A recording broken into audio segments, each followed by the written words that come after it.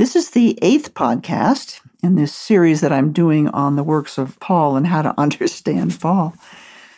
In the last podcast, the term works of the law would have been very startling to the people of ancient Israel.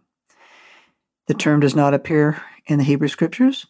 It does not appear in the extra-biblical literature, the Apocrypha and the Pseudepigrapha. It appears once in the Dead Sea Scrolls, but one appearance doesn't mean that it was commonly understood by the people. In this podcast, we're going to start in Galatians chapter 2, and we're going to go into verses 15 to 21. And in these verses, he's encouraging us to search the spiritual depth of the Hebrew Scriptures. He doesn't come out and just tell us this is what it means. He's going to give us clues. And Paul is leading us to discover with him the astounding power of Christ available to those with Christ in them. But this is just the bare beginning. It's going to get a little harder because it's using this artistic language. And we haven't been taught this artistic language, so it's hard for us to grasp. But I'm going to do my absolute best to explain it to you in a way that you can understand.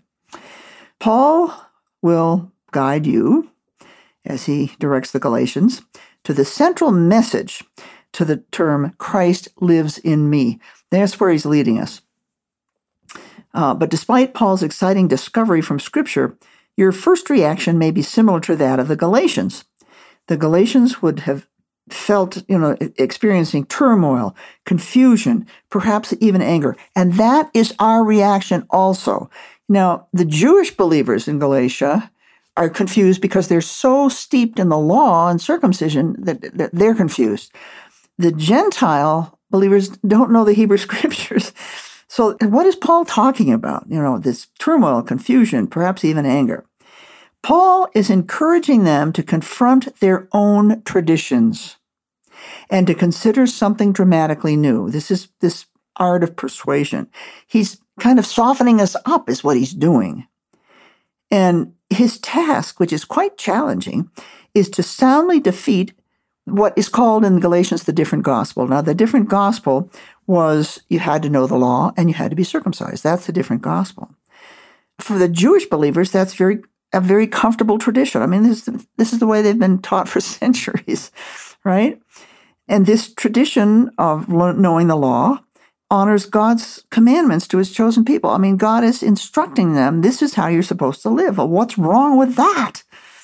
And circumcision tells the world, every time the men had to go off into the bushes, that's going to tell everybody else they're dedicated to God, to their God, the God of Israel. And they're thinking, but wait a minute, aren't the Gentile believers in Christ, aren't they joining God's family, the Jews? And if they're joining God's family, they have to know the law, they have to be circumcised. But Paul is using methods of linguistic artistry to heighten an emotional response and disturb the comfort of this tradition. But first, we have to understand what these methods of Hebraic artistry of language really are. Then we can test the proposal that Paul is using methods of Hebraic artistry of language in one of the most controversial passages in the New Testament. I want you now to understand how difficult it is to confront tradition and to question your tradition, which is what Paul was asking the Galatians to do, and perhaps he's asking us to do the same thing. The Galatians must have been considerably shaken by the sharp tone and commanding tenor of Paul's introductory words. The leader of the Christian community in Galatia, most likely a Jewish believer knowledgeable in the law, may have hesitated after reading this introduction in Paul's letter. And now he's reading this part that starts in Galatians 2. This is where it really gets unsettling here. I'm going to read it to you just from the New American Standard Version, and then we're going to go into it and I'm explain it. It says, we are by nature Jews. So Paul is talking to the Jewish believers. So knowing that a man is not made righteous from works of the law, but by faith in Christ, now works of the law is startling. What does Paul mean by that? That's not in the Hebrew Scriptures. That's not in anything we know. And so they would have been startled. But by faith in Christ Jesus. And we have believed, now that's the completed sense, that's the past. We have believed in the past in Christ Jesus, in order that we might have been made righteous by faith in Christ, and not from works of the law. So the result is that from works of the law no flesh will be made righteous, Okay, and that's the future expectation of being made righteous. Or we've got 3 senses of time in here. We've got completed act, when we believed the first faith in Christ Jesus. We've got now our faith in Christ Jesus in our walk, and then we've got something to do with future righteousness when we come into the presence of God. This is actually my translation, but I think it's a good translation, and it may be a little bit easier to understand than what you read in your Bible. For example, I've called the Gentiles nations, which is a translation of the Hebrew concept of goyim, which refers to anybody who's a non-Jewish Gentile. I have also replaced justified with the simpler term made righteous. Makes a whole lot more sense than justified. If you're justified, you're made righteous. And I've attempted to capture the tenses of the verbs and the various nuances of prepositions, so I'm going to explain in a minute there's past, present, and future. We will consider these 2 verses and those that follow as artistic linguistic patterns that play with the language by using words in unusual ways and building poetic constructions that elicit an emotional response. This is very Hebraic. Strong linguistic elements in this passage would have crashed in the ears of the ancient listeners. Repetition resonates with a loud echo. Why is God repeating? Sarcastic irony, that's saying one thing meaning another in a way of sarcasm or ridicule, taunts the Jewish believers who were teaching the law to the Galatian Gentiles. The sudden appearance of a strange phrase, works of the law, startles the listeners, and there's going to be a central chiastic focus emerging with thundering power to explode Paul's 2 related messages. So we have believed in Christ Jesus. That's Galatians 2:16. We have the central message exploding, Christ lives in me. And then we have another parallel verse having to do about believing in Christ Jesus. This vital message is given in positive words of instruction and encouragement, not a negative attack on the law or a condemning judgment against Jewish adversaries, which is what Christian theology has done with this passage. Without an understanding of this ancient literary play on words, we have tended to interpret these verses literally. When the literal meaning seems to conflict with other portions of Paul's letters, what do? We jump to a conclusion, or we spiritualize the message. Our Western mind sees in Galatians 2:15-16 a literal discourse that we think is Paul's exposition about the law, which is the Hebrew Scriptures, which Paul seems to set in sharp contrast to faith in Christ. On the literal surface, that's what it sounds like, but that's not what Paul is telling us.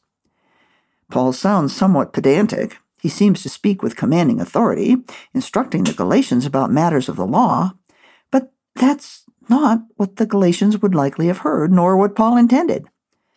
Our modern mind looks for Paul's main point at the beginning of the passage, but it's not there.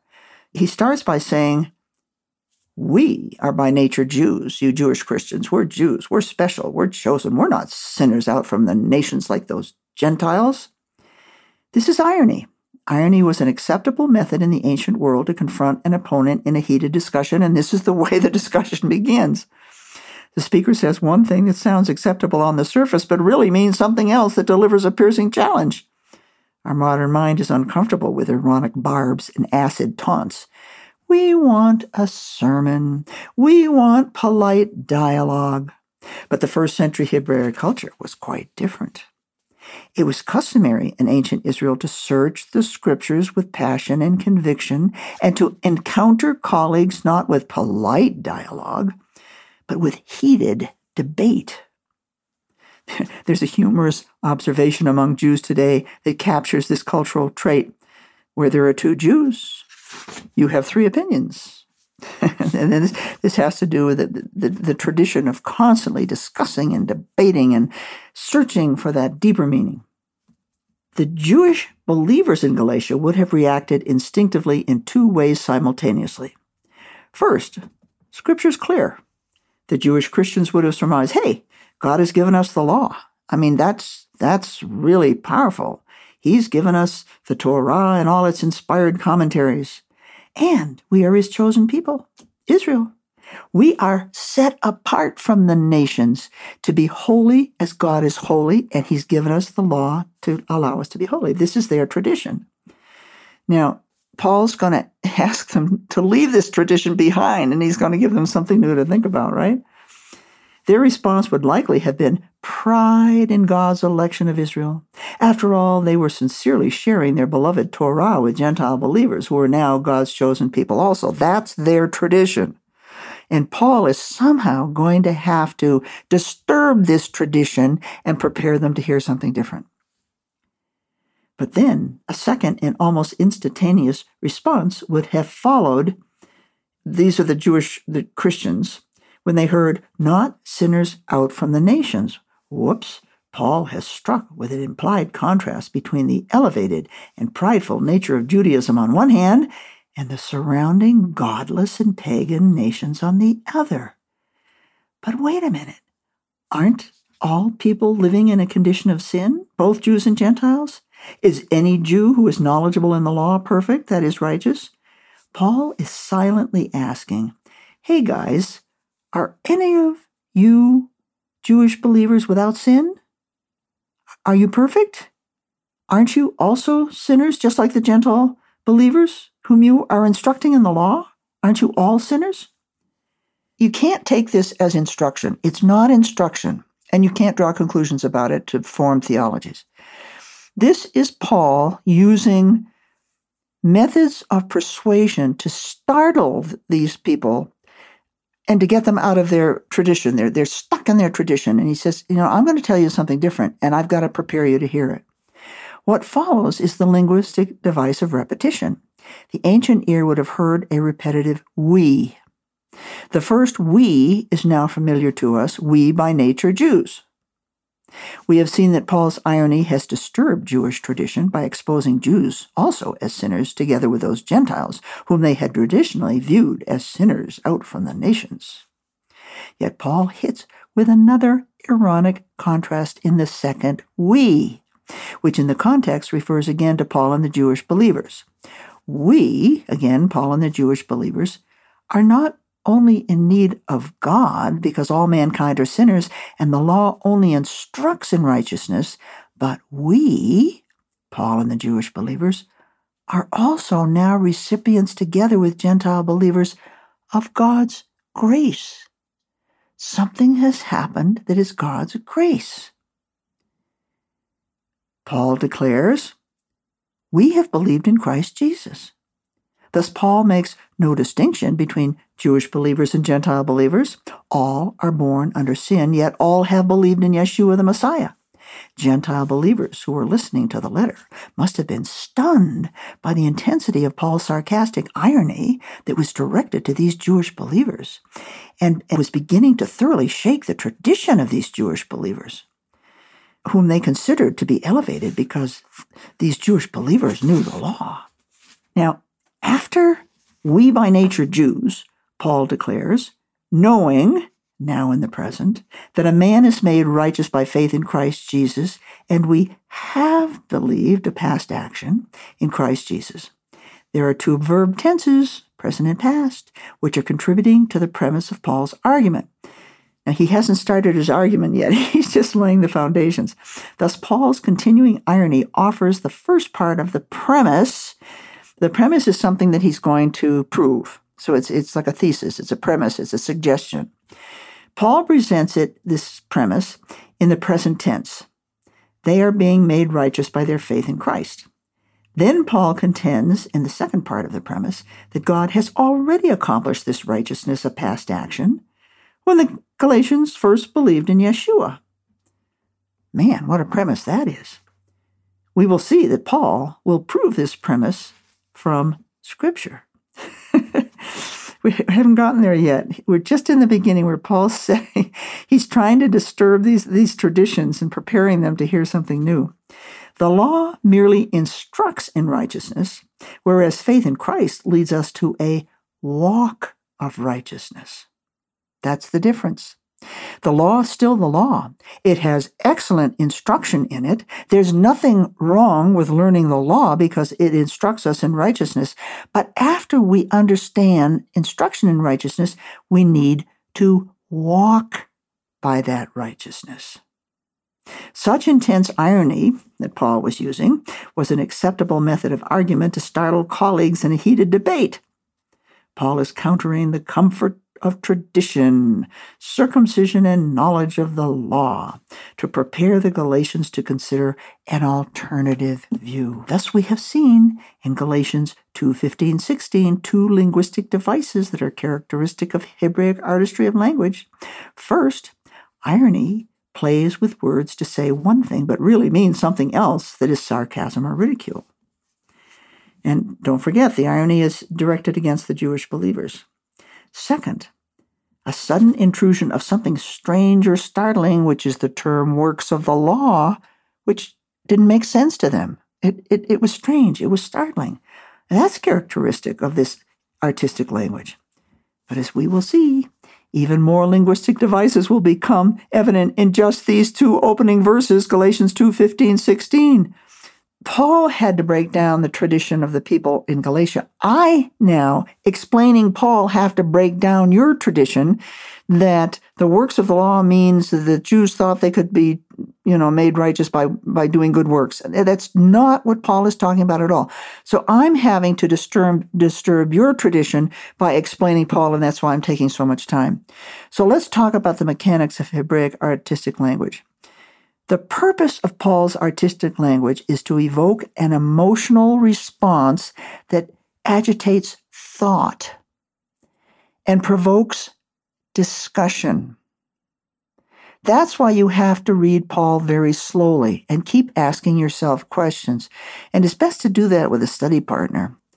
Paul is using these linguistic methods to unsettle the comfort of Jewish tradition and to prepare the Galatians to hear and accept his exciting new discoveries from Scripture, which he has uncovered by using methods of legal midrash, which we're going to get there. We're going to get there. Don't worry. But now we recall that Paul is using artistic language in Galatians. He's going to continue now in Galatians 2:15-21.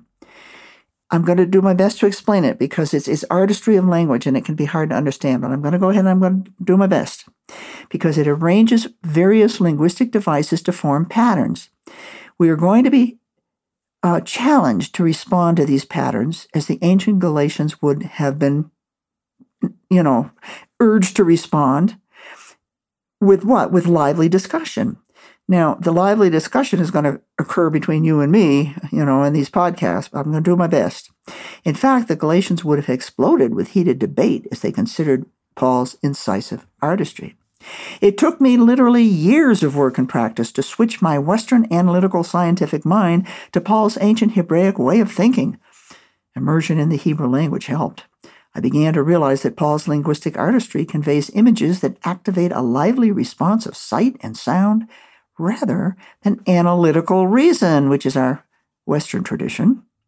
The linguistic devices aid in this process of emotional artistry. The resulting patterns are indeed artistic, as opposed to Western thinking of sequential thought, cause and effect, thesis and evidence. There are three linguistic patterns of Hebraic linguistic artistry that we're going to see in these following verses, chapter 2, verses 15-21. We will experience each pattern by following 4 steps. First, we will start by identifying the linguistic device, and then we'll practice responding to that artistry with an emotional response. Second, we will use the sound and rhythm of the linguistic device to help us visualize the patterns. Third, we will consider the deeper meaning to which Paul is pointing. The process of considering the depth of meaning will precipitate numerous questions, and that's good. We want to be asking questions because that's the only thing that's going to lead us deeper. And asking questions is the intention of Hebraic artistry of language, which is to stimulate discussion and debate. However, some questions will linger because this study will raise them but will not supply the answers. These provocative and unanswered questions would lead you to the fourth and final step. You must learn to do this yourself, to ask questions and let the questions lead you into scriptures and discussion and debate to a deeper meaning. So with that, I will leave you with this podcast, but I certainly hope you will join me in the next podcast.